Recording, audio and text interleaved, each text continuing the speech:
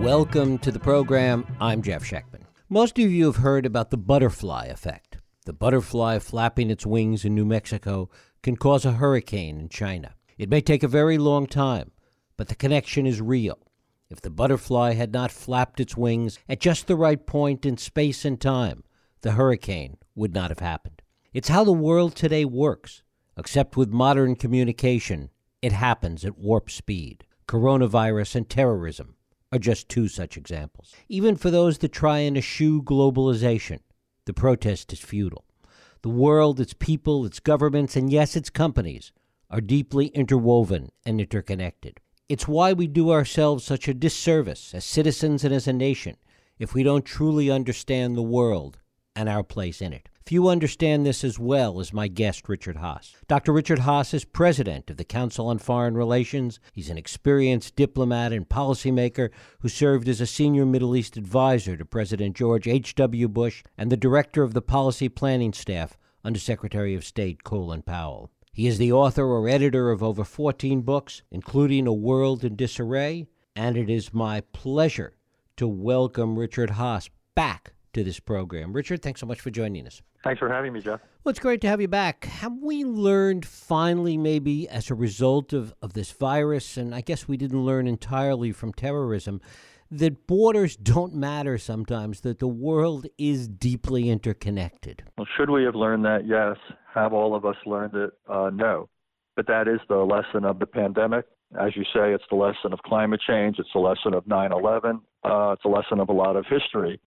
That what starts in this case in a city in Wuhan, China, doesn't stay there. And what flows from this is that nothing is local for long. Our oceans are not moats. Borders, as you suggest, and sovereignty are not barriers. And what we therefore need to do is reject the notion that isolationism, essentially burying our collective heads in the sand, offers any serious strategy. It doesn't. If we bury our heads in the sand, we'll be washed out by the tide. So we need to be ready for these things, and we need to be involved in the world if we can be to head them off. That ought to be the basic lesson of recent history. And why hasn't it been? What is the complexity or the inherent bug in the system, if you will, in the political system that makes this so difficult for people to understand? Look, it's a good question. In part, it might be that recent American involvement in certain parts of the world have been costly.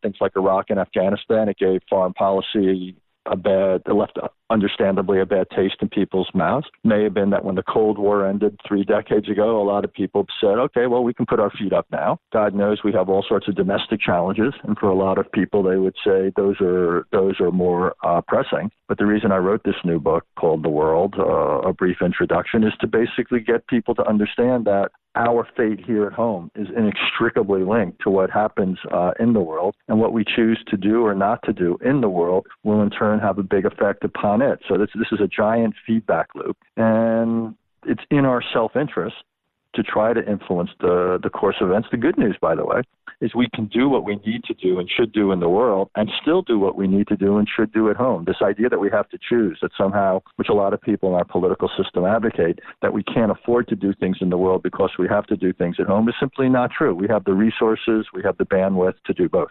Can we separate, though, the reality that the world is as interconnected as we're talking about and defining our place with regard to the U.S., first of all, defining our place in it?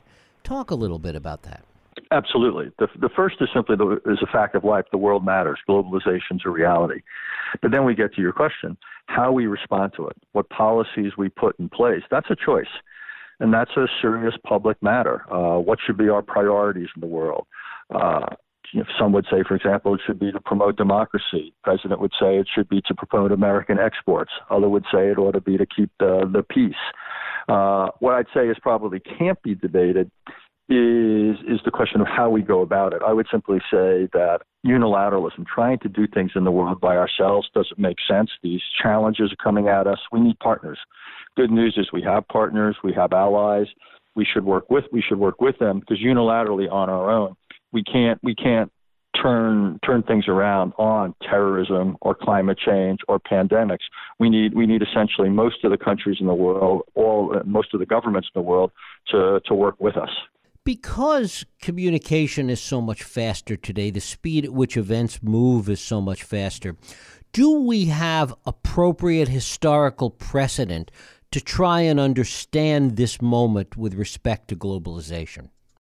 It's a good question. Not exactly, but good enough. After World War II, the United States understood that if it didn't want to repeat the lessons of the first half of the 20th century and the two awful world wars and a depression, we needed something different.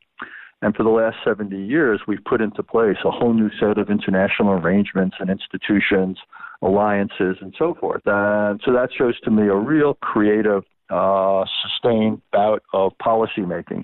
And I would say now in this global world, we need something no less creative. We need to think about how do we tackle climate change so these fires and floods and storms do not keep growing in number and severity. How do we prepare ourselves for a COVID-25 or COVID-30 or the emergence of some bacteria that antibiotics can't treat?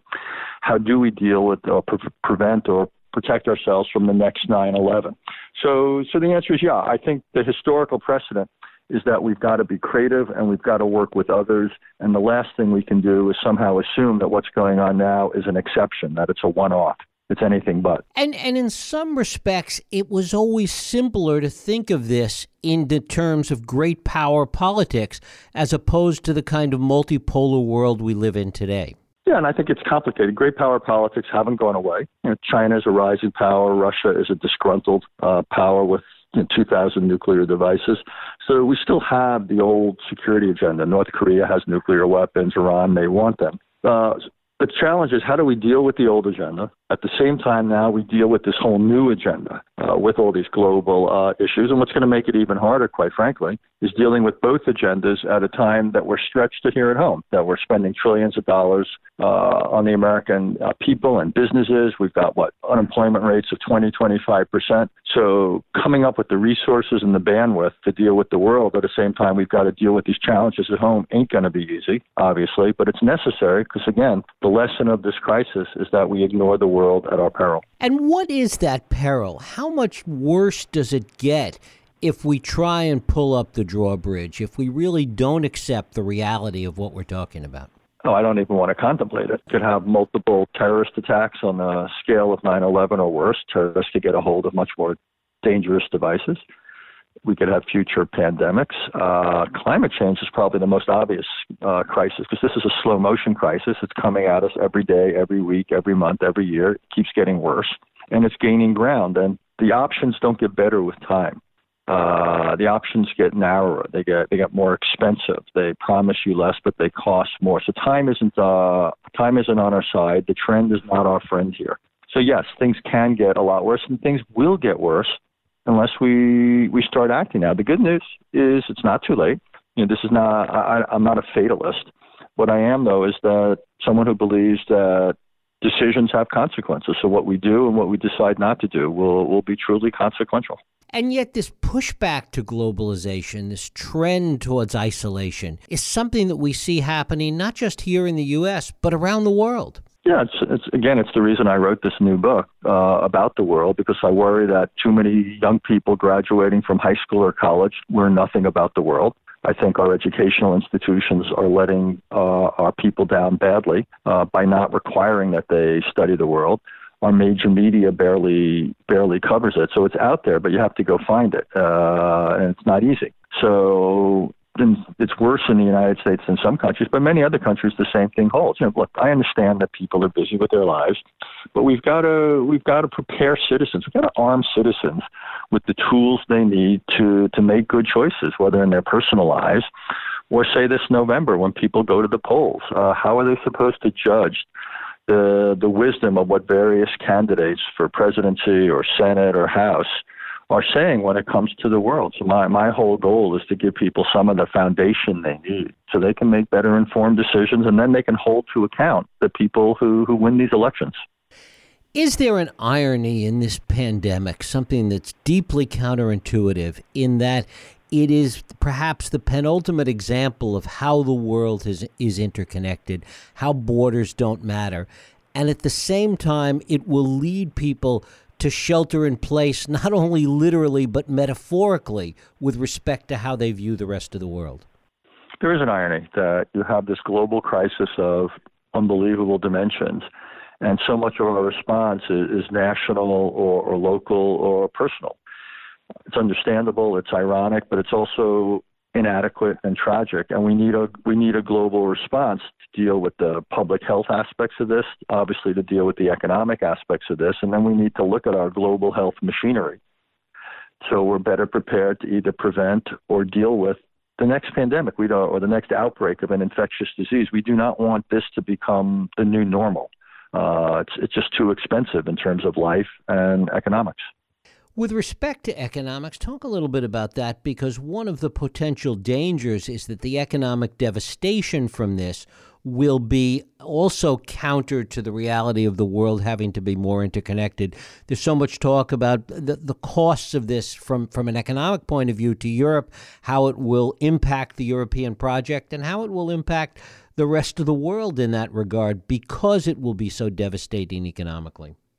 Well, it will be devastating economically, and a lot of countries that are already rocky in terms of stability could go over the edge, could cause massive flows of refugees, could create spaces for terrorists and other drug cartels to grow up in. The only way the world is going to get through this is going to be with massive economic help provided by the wealthier countries. So we're going to have to go into further debt to do it. I understand that. It's temporary, and hopefully then these loans will over time be repaid back. Well, and ultimately we need these economies to recover if we're going to, for example, be able to export to them, if they're going to be strong partners in dealing with us on a whole range of challenges. So this is a temporary setback, and we're going to have to first provide relief to workers and businesses like we're doing in this country. Then we're going to have to recover here and around the world. But we've recovered from wars in the world wars in the past. We recovered from the 2008 financial crisis, so we can recover from this. You talk about the whole world. You hopscotch around the world in the world, a brief introduction. Talk a little bit about Europe and the impact that you see all of this having on Europe specifically, and its interconnection and the European project in general. Well, let's take a step back. Europe is one of the great projects. It's one of the great pieces of creative foreign policy making. And after World War II, twice earlier in the century, Europe was the venue for these terrific world wars, just awful in their scale, their death tolls. And after World War II, the leaders of the new Europe essentially decided to weave together their economies so war would become impossible and unthinkable. And here we are, 3/4 of a century later, and guess what? It's worked. France, Germany, Britain, Italy, the main countries of Europe have become very close. Obviously, with Brexit, the Brits are now moving in the opposite direction. But major war in Europe among the European countries has become unthinkable. I think the challenge now, though, is that the European Union, this project that's done so well for 70 years, has hit something of a wall. And we'll probably need to come up with a new balance of power between the institutions of Europe and the institutions of the 25, 27, 28 countries that are members of the European Union. They're essentially going to have to come up with a new charter, and given what's going on, it's almost like the American experience with the Articles of Confederation and then the Constitution, except Europe's going to probably go in the other direction. Rather than becoming more integrated, I think the pendulum's going to shift more in the direction of individual governments. Given the level of interconnection, is it easier for those that want to destabilize the world to do so, thinking specifically about Russia, but really in a broader sense as well?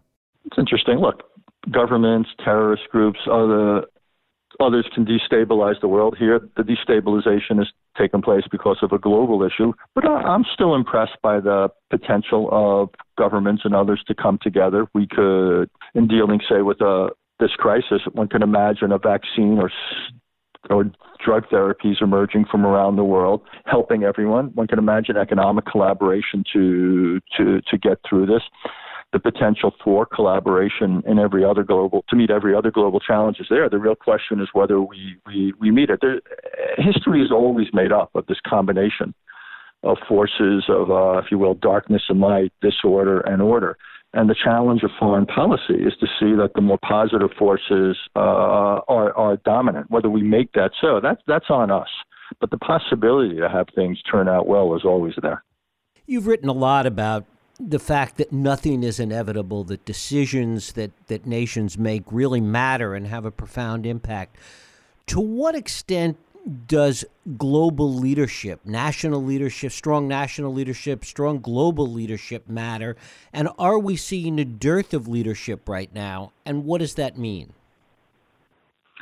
You're right. Nothing is inevitable. I've been lucky enough to work for 4 different presidents, and I've been in the Oval Office when all sorts of decisions were made. And you always think, wow, what would happen if somebody else had been here making that decision? You see the decisions being made in this crisis around the world, how good they've been in countries like South Korea, Taiwan, Germany, Australia, and how poor they've been here in the United States, in Italy, Brazil. And what this tells me, again, is the quality of leadership matters far more than the nature of the political system. And coming back to what you asked, nothing is inevitable. So much of history is determined by what people do with the cards they're dealt. And my whole argument is that we're dealt the cards of this whole raft of security problems, familiar ones and unfamiliar ones.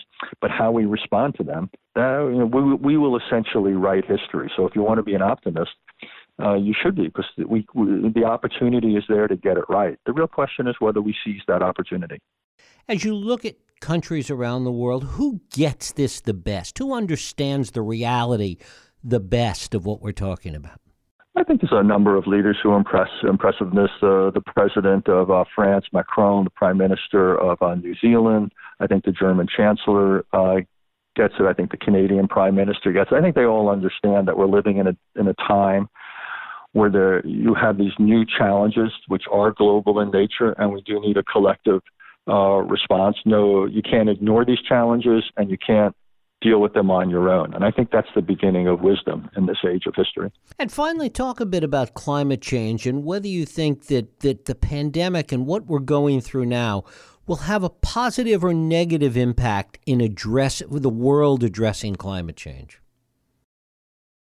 It's a good question. It's one I think about. Look, in principle, one lesson or outcome of the pandemic could be that people wake up and say, wow, we really do need collective responses to these global challenges, beginning with climate change. And for example, when you put all this money into rebuilding businesses, we could have conditions. We could say to automobile companies, we'll give you billions of dollars, but only if you achieve the following mileage standards.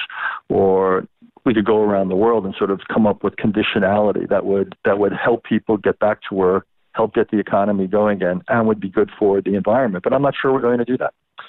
So could this be an opportunity wasted? Sure. And there'll be those who'll say we don't have the luxury of dealing with climate change right now. That's for tomorrow. We got to deal with today's problem. So you could have a very short-sighted response that would waste the opportunity to help get us out of the economic situation we're in, and also do something about climate change, which is only getting worse. So this administration doesn't take climate change seriously. So I would think that so long as this administration is in power, we're unlikely to see the response to the pandemic be coupled with a creative response to climate change. Richard Haass, his latest book is The World, A Brief Introduction. I thank you so much for spending time with us today. Thanks so much. Really enjoyed talking with you. Thank you.